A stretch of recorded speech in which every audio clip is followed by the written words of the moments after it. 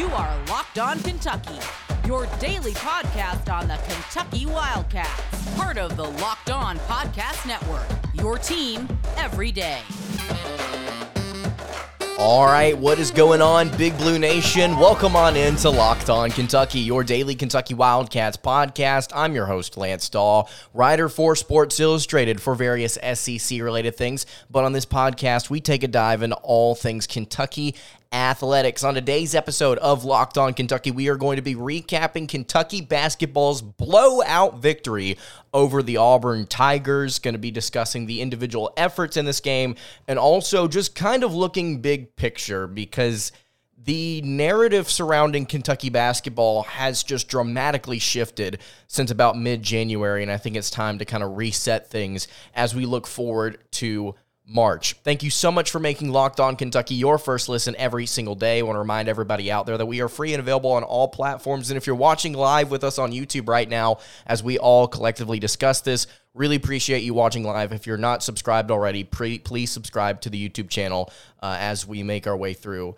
these next few games to wrap up the season. So Auburn loses to the Kentucky Wildcats on the road in Rupp Arena. 86-54 was the final score in this one. The bench got into this one, and I wouldn't necessarily say that we saw a ton of action from the players that actually did get into the rotation or actually matter to the rotation, but we did get to see Adou Thiero come in and play with a lot of heart, a lot of effort in 10 minutes. Was 1 of 3 from the floor, made a really, really nice 3 in the corner, though. Played with effort. I think that's kind of what you need out of your bench while the other guys sit and rest. And CJ Frederick was back in this one as well. He came off the bench and played 7 minutes in this one. Didn't record a statistic outside of 1 assist and a personal foul. But to be honest with you, with the situation with his rib, I don't expect him to be really doing much else. The fact that he's out with that, I didn't realize how severe that was for him. And so very good to see him out there as well. Lance Ware, Damian Collins, Ugonna Onyenso all got into this one. Onyenso did not get into this game until late. He exists, can confirm. Ugonna Onyenso does exist. He is a real person, and he does play basketball for Kentucky.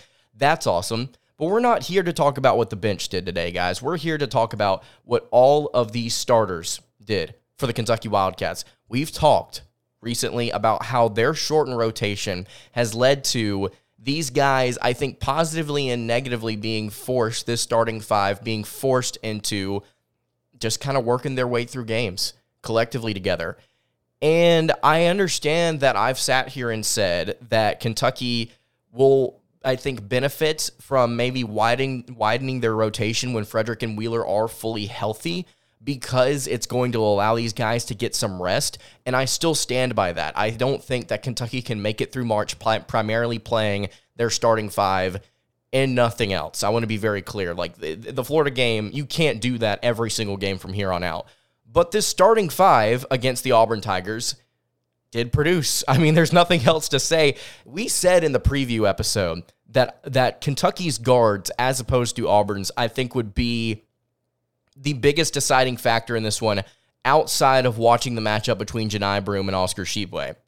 Oscar Tshiebwe in this game, 22 points, was 8 of 10 from the floor, made all 6 of his free throws, had 17 rebounds, 2 steals, a block as well to go along with that. 6 of those rebounds, by the way, were on the offensive end for Oscar Tshiebwe. You look at the guard play, though, and I know a lot of people out there were saying on Twitter, Auburn's fraudulent, Auburn's just terrible, and yeah, they're not playing good basketball right now. I mean, Kentucky won this game. They should have won it by 40 based on the way that things were going. It ended up being a 32-point victory because Kentucky took their foot off the gas for the last 4 minutes of the game. But Auburn did not do themselves any favors by taking a lot of terrible shots. And we know as Kentucky fans that we have the tendency, the offense has the tendency, whenever things get out of hand, to rush things. We also said that about Auburn going into this game. I believe I said that in the preview episode, that these two teams are very similar whenever things start to get out of hand. They can be very out of sorts at times. And Auburn really didn't help themselves out. It was a 25-24 lead for Auburn in the first half with about 5 minutes left. Then Kentucky went on a little bit of a run, and I even tweeted this out. I'm like, that's it. Auburn's not coming back into this one. If they're going to continue to play the way that they have thus far, they're not going to come back and win this one. It's going to get ugly. And sure enough, it got very ugly in the second half. Cason Wallace was 6 of 12 from the floor. Antonio Reeves was 8 of 13 from the floor for 21 points, was 4 of 7 from deep.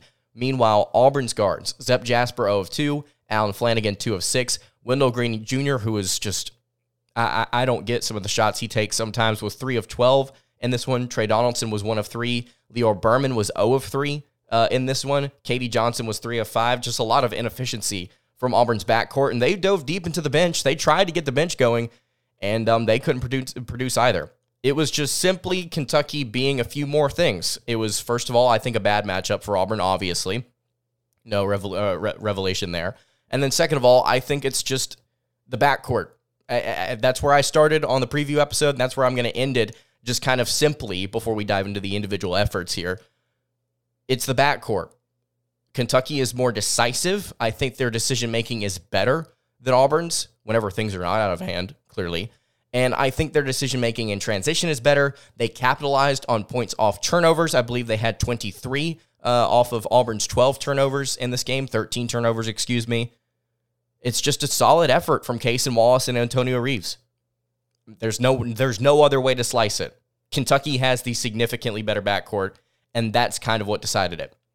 Neither of these teams are phenomenal at protecting the rim defensively, and it really showed at the beginning of this game. Oscar Tshiebwe and Janai Broome were back and forth and back and forth and back and forth. Broome scored 7 of his 12 points in like the first 4 minutes of this game, and then he was irrelevant.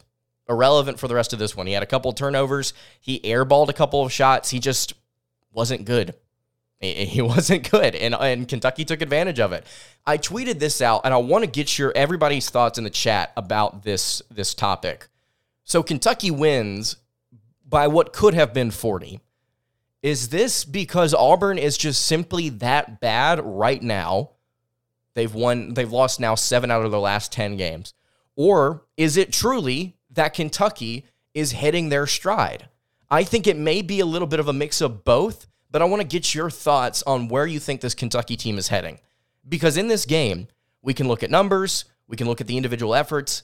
I mean, this was the most complete game I've seen from Kentucky maybe since that Tennessee game last year where Kentucky scored over 100 points, 107 in that game, if I'm not mistaken. I think this is the best game, and I think this might arguably be better than that game because Kentucky didn't give up 79 in the process. They held Auburn below their scoring average, and albeit this is not a good shooting team, this is not a good offensive team, but they handled business in both categories. Statistically, in every single category, Kentucky handled business.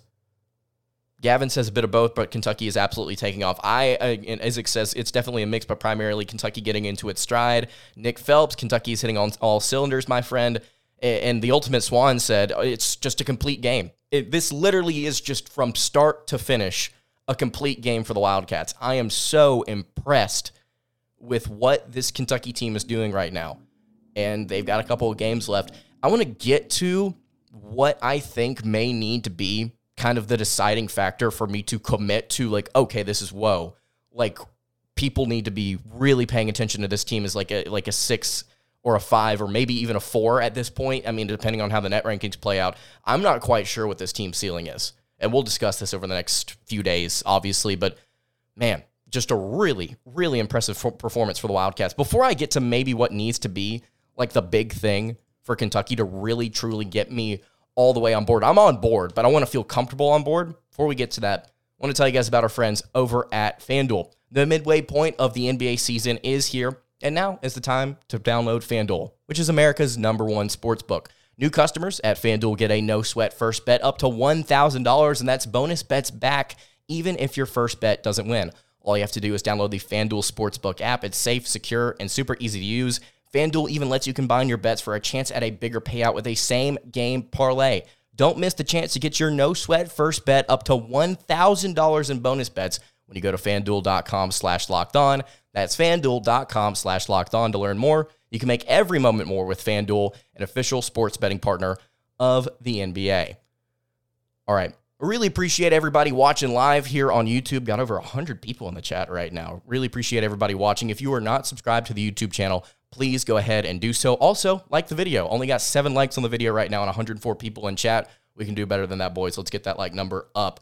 Let's see. Any other comments in the chat? Can you explain why people are mad about us giving 8 points up at the end? If anything, that's a slap in Auburn's face. I didn't see anything about people being upset that we gave up 8 points late. Maybe that's just because I immediately went to start taking notes so that we could get up on this live. But I don't think that you can realistically be upset with the way that this game ended, considering we were up by 40.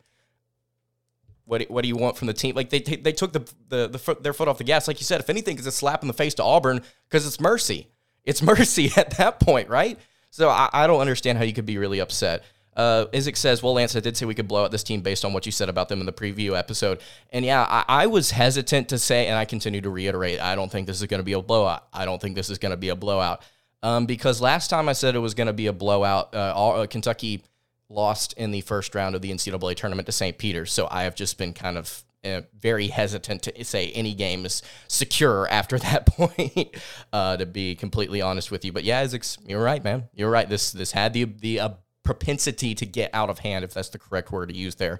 And it got absolutely ugly at the end. Dev says, facts, that was crazy by ASU. Dude, I hate the fact that we had to see split away from that game because of the way that one ended. I'm very glad that we got to see the beginning of the Kentucky game, but I wish I could have had my computer on and my TV on to kind of split and see that buzzer beater, because after they flipped back from the commercial, just based on the way they were talking about it, I sat up. I'm like, oh, he's about to hit this full court shot that they're about to replay.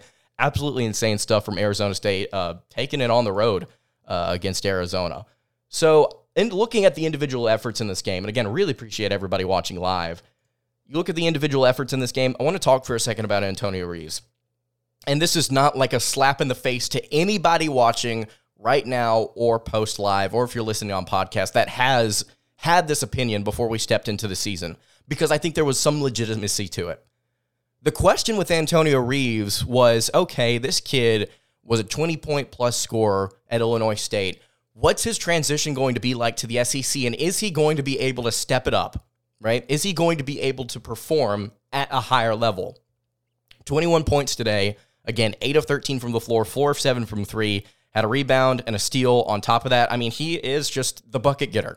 That's his role on this team, and he has proven now, as we kind of wind down the regular season here, like, yeah, it may not be to the level that he was doing it at Illinois State, but the dude can score. The dude can shoot. I mean, beautiful form. He is absolutely everything that you need at the spot that he is at. You really couldn't ask for more. I mean, especially from a performance like today, it's just every single shot was just so pure. You can't ask more from your small forward /2. It's beautiful basketball from Antonio Reeves right now. And again, this is something that we talked about in the preview episode. This is against one of the better, I put it in air quotes, better three-point defenses in the entire country. Auburn was 4th nationally in three-point opponent percentage heading into this one. Sean Venzel of Hoops Insight had a tweet kind of explaining why that may not be as elite of a number as it seems to be. So I would go check out his Twitter at Hoops Insight if you want to kind of dive into the numbers a little bit more about Auburn. But it was still against a really solid defense where Antonio Reeves just went out there and got buckets. And I'm not saying that he's going to continue to score the way that he has over the last, 7 or 8, 9 games, but the dude has been getting it recently. And so you tie it into what this team is doing as a whole, which is, I think, peaking at the right time. And gosh, every single time I say anything like that, I'm just so afraid for the downfall, because we've kind of seen this season go up and down and up and down and up and down. And now it's just up for quite some time. It's kind of like stocks. You just expect it to come back down at some point, but you don't want to sell. You don't want to go short on it. But anyway, this team is doing what it needs to do right now at this point in the season. It's getting itself together. It's getting healthier, which I think is amazing. And I think it's getting itself prepared for the postseason. This is a one-game elimination style in the SEC and the NCAA tournaments. It's looking like the best basketball it will play all year. That's the best basketball Kentucky will play all year. Can't even talk. John Calipari said in the post game, it might have been last game, a couple games ago, like, this team can only get about 2 to 4% better. Well, if that was 2 to 4% better than what we saw, then I will take it. And he said you could probably get about 10% more confidence out of this group. Absolutely, you could get more confidence out of this group. But just dang, oh man, if that's what we're talking about here, this version of Kentucky can win a national title.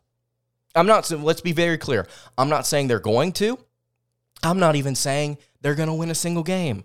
I'm just saying this version of Kentucky basketball with this team, this is what was advertised to us in the offseason, and this is what could win a title. This is why Kentucky was ranked top 5 in the preseason. When these players play the way that they do, this is a very hard basketball team to stop. It's efficient. That's the name of the game, efficiency.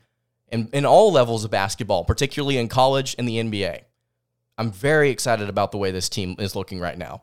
I think seeing them clapping at half court is just a testament of how the fans can have a big impact on the players. I agree. Wallace is holding it together. Livingston is the garbage man. We haven't even talked about Cason Wallace, who has been in a shooting slump as of late. And again, maybe this is just, it's against Auburn. And I want to be clear. Auburn's not a terrible basketball team. They've won 19 games this year for a reason. I think they are fraudulent in relation to the way the national media perceives them and the way that their fan base perceives them. I think that this was, and I'm not trying to be arrogant here, because I see both sides of this. We've talked about this before. I see both sides of Auburn and Kentucky for various reasons. It's a reality check, I think, for this fan base in a way. And that's probably a good thing for them moving forward. Cason Wallace, though, in this game, 19 points, was 6 of 12 from the floor, made both of his frees, 3-pointers, missed only 1 free throw, 3 rebounds, 9 assists, 4 steals. I mean, he just filled up the stat sheet. This is what you want, guys. That's a freshman right there. This is what you want from your players right now. This is it. This is it. And so I'm just really, really curious to see if we can finally manage to turn this around with a win over an opponent I think that Kentucky does not match up well against. Arkansas is on the road to end this year, right? If they find a way to beat Arkansas, I will be very impressed. And I know that there are some people out there that criticize Cal, and I am one of those people that has criticized him in his coaching job thus far this season, up until things turned around. He found a way to get the most out of his players. And I have to eat my words on what I said on John Calipari halfway through this season, which was that he was struggling in a lot of different areas. And he was. Let's be very clear. Kentucky was struggling, and a good reason, a good chunk of the reason was because of his coaching. And now all of a sudden things have turned around. Now all of a sudden things are looking up. If he is able to get a win on the road at Arkansas, that's a coaching job. That is 100% a coaching victory right there. It will be the efforts of the players. It will 100% be the efforts of the players, right? But for them to have been given that confidence instilled in them, that has now kind of turned things around here, that's coaching. What did we say after Kentucky lost to South Carolina? Calipari was talking about, we need mental toughness, we need physical toughness. And I was sitting here saying, that's right. You do need more mental toughness. You need your kid to be confident because you have athletes on your roster. You get them collectively playing together, you get that chemistry going. There is no telling what the ceiling on this year is.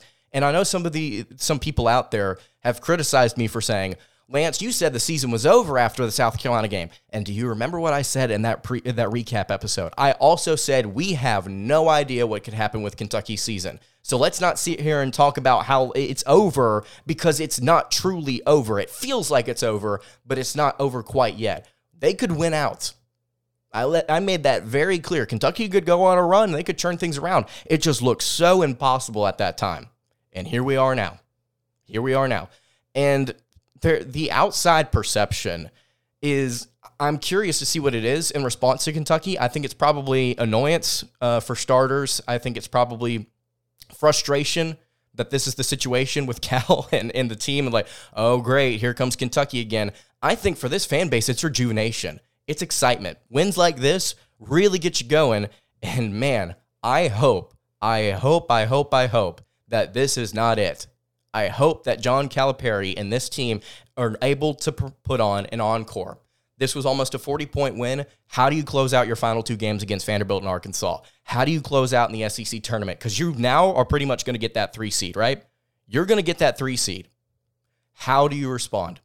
What do you do in your matchup there? It's all very, very curious. All very, very curious. Somebody in the chat said our London win over Michigan could turn into a quad 1 win too. Didn't really feel like a quad 1 win at the time, but I'm not quite sure. Dev also says, Cal says he had bazooka holes in him so that bullet and arrows don't even affect him because it doesn't even touch his skin. Yeah, that's kind of the mentality you have to have as a coach, right? You got to have that confidence. You got to have that ability to just kind of step through any sort of issues that you have and just walk past them.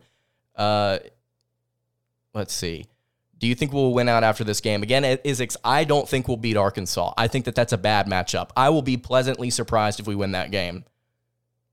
I will be pleasantly surprised. Justin Keith says finish strong and maybe make it to the SEC championship game, maybe a 5 or a 6 seed.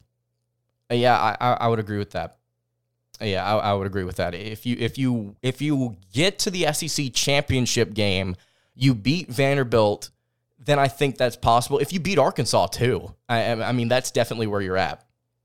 Jared Hatfield says, do you think there's an overemphasis on the quad 1 type wins? Seems like flawed logic to me. Today's win is better than the road win versus Florida, in my opinion. I think you have to ask yourself a couple of different questions, which this is a very valid point from Jared, whenever you were looking at the net rankings. And this is something that the net rankings also do. They take into account not just the fact that teams are winning, but who they're winning against and what are the roster situations for those individual teams, how they're winning those games as well. Kentucky, I think, showed more flaws against a better Florida team on the road without their best player. I think Kentucky showed heart, showed effort. They were able to get that win. Great. Florida was without Colin Castleton, who has been a huge factor in Kentucky-Florida games over the past 2 years, right? But I do agree with you, Jared. It's flawed logic to say every single Q1 win is so insanely valuable. Here's the situation we find ourselves in, though. That's what the NCAA Tournament Committee is going to want to see. They're going to see as many Q1 wins as possible. Even like, who was it earlier? Justin Keith saying Michigan could turn into a Q1 win. Michigan's not a quad 1 team. That in that time period when that game was played, they certainly weren't. Kentucky wasn't at the time either. So I do think that there are some nuances and maybe some technical issues with the net rankings that will probably be adjusted as the years go on. But yeah, I just think that picking up as many as possible is beneficial to Kentucky's NCAA tournament resume. They need them.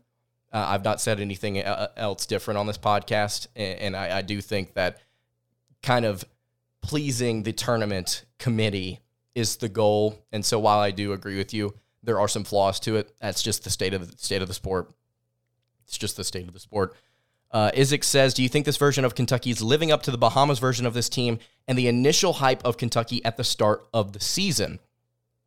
And then Dev says, not to disrespect the teams we played against in the Bahamas, but those guys were nowhere near the competition that we played.